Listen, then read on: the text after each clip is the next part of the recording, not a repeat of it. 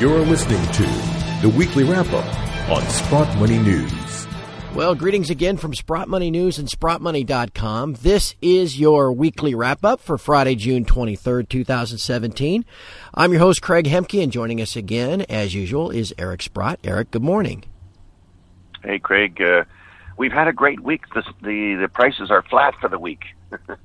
We've stopped the downtrend. It's all good now. Yeah, nothing wrong. Hey, I tell you what, after where we were last Friday and all the doom and gloom and all the perma bears out in force, I tell you what, a flat week isn't too bad, is it?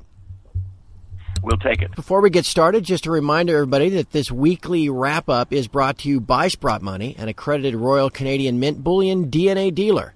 Visit SprottMoney.com to learn more. Eric, it has been a flat week. And that's okay. But probably the most shining star out there this week has been the shares. Actually, the Hui index, as we speak, is up about 7 points on the week, or 4%. What do you think of that? Yeah.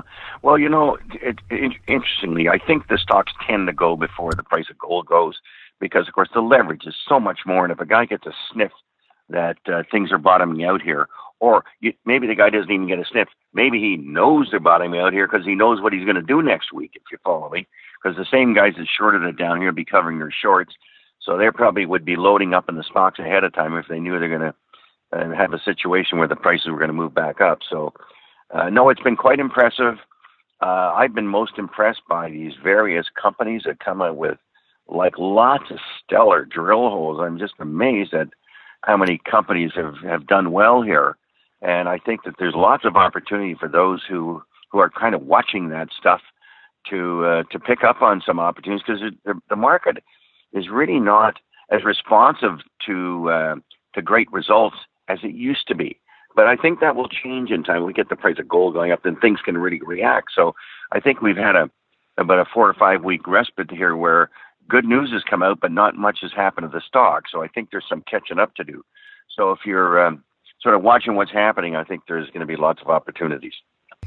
Yeah, and we've been following along this year, watching prices kind of in a 3 steps forward, 2 steps back pattern. You could say we just completed the 2 steps back, perhaps. And maybe what is most encouraging, Eric, of the action this week is that the dollar is unchanged as well, and long-term interest rates have actually continued to fall. We talked last week about the bond market ignoring all of the jawboning that Chairman Yellen was putting out there. It seems to be continuing this week, doesn't it? There's no question that that's the most critical element out there, that the bond market is just saying, hey, there's no recovery, okay? We know rates are going lower. You guys just keep printing. There's no recovery. And in fact, there would be lots of people, and myself included, who would think, hey, we could end up with negative GDP here. We might be negative GDP right now when you look at car sales going down and new home sales going down and retail sales being poor. So, it sort of puts you in a situation where literally June could be a negative month because, it's the second or third month in a row that some of these things have come off here. So the bond market is obviously buying into no recovery and not listening to one word that Chair Yellen is saying the economy is, I guess, continues to be strong or grow or whatever word she used that, I found quite repulsive at the time because I think it's just an out-and-out lie. And in fact, the more I think about these rate increases, I just think they're trying to get some rate increases out there so they can have rate decreases to fight the recession that we're probably heading into here. So I think the bond market's got it right. And maybe we should talk about that for a second, Eric, because that is some of the thought process that people have put out there, saying that that's what the Fed is attempting to accomplish. Because you go back to March, Eric, before that rate hike back in March, they have now raised the Fed funds rate by 50 basis points since the 1st of March. But the 10-year note and the 30-year long bond are both down by 50 basis points over the same time period. You know what a flat yield curve means for the economic future. Maybe you could explain that to everybody else that's listening. Well, it's just a sign that the bond market is not buying into this economic recovery, and that's why the rates are as low as they are. They don't see it. We don't see it. They're trying to predict what's going to happen many years down the line, whereas the stock market tends to be a little more short-term focused. But, when you're buying 10 and 30-year bonds, you got to be looking down the line and wondering, what's likely to be happening here over a sustained period of time. And, of course, we've had a sustained period of time when there's no growth. So the bond market's got it right. We're in the kind of Japanese-type situation where, they provide all this stimulus and provide low rates, but it just never hits escape velocity, which they used to talk about. Of course, they don't talk about it anymore because we're never going to get there. So anyway, I think the bond market's telling a big tale, and of course, if rates are going to stay low in the long run, it makes gold that much more attractive a long run investment. That's for certain. And I wanted to ask you one last question this week. I saw an article yesterday about I guess we'll call it the wealthy investors around the world and what forms of gold they own. You would be classified as a wealthy investor, my friend, and I think we know what form of gold you primarily own, but a lot of these guys own futures contracts and shares in the GLD. For anybody that's uninitiated out there, perhaps you could share with us why that would be a faulty way to invest in gold, and maybe you're better served owning the real thing.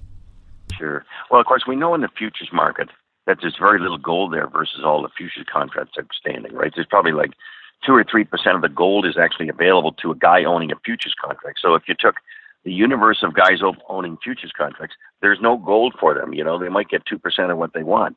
First guy will get all of it. In the case of GLD, it's always been debatable whether the gold's really there. I mean, they rely on sub-custodians confirming that they have the gold, but a lot of those sub-custodians may just have contracts for gold. Therefore, they say they have the gold. So for me, it's a physical thing. You got to own physical. You got to put it outside the banking system.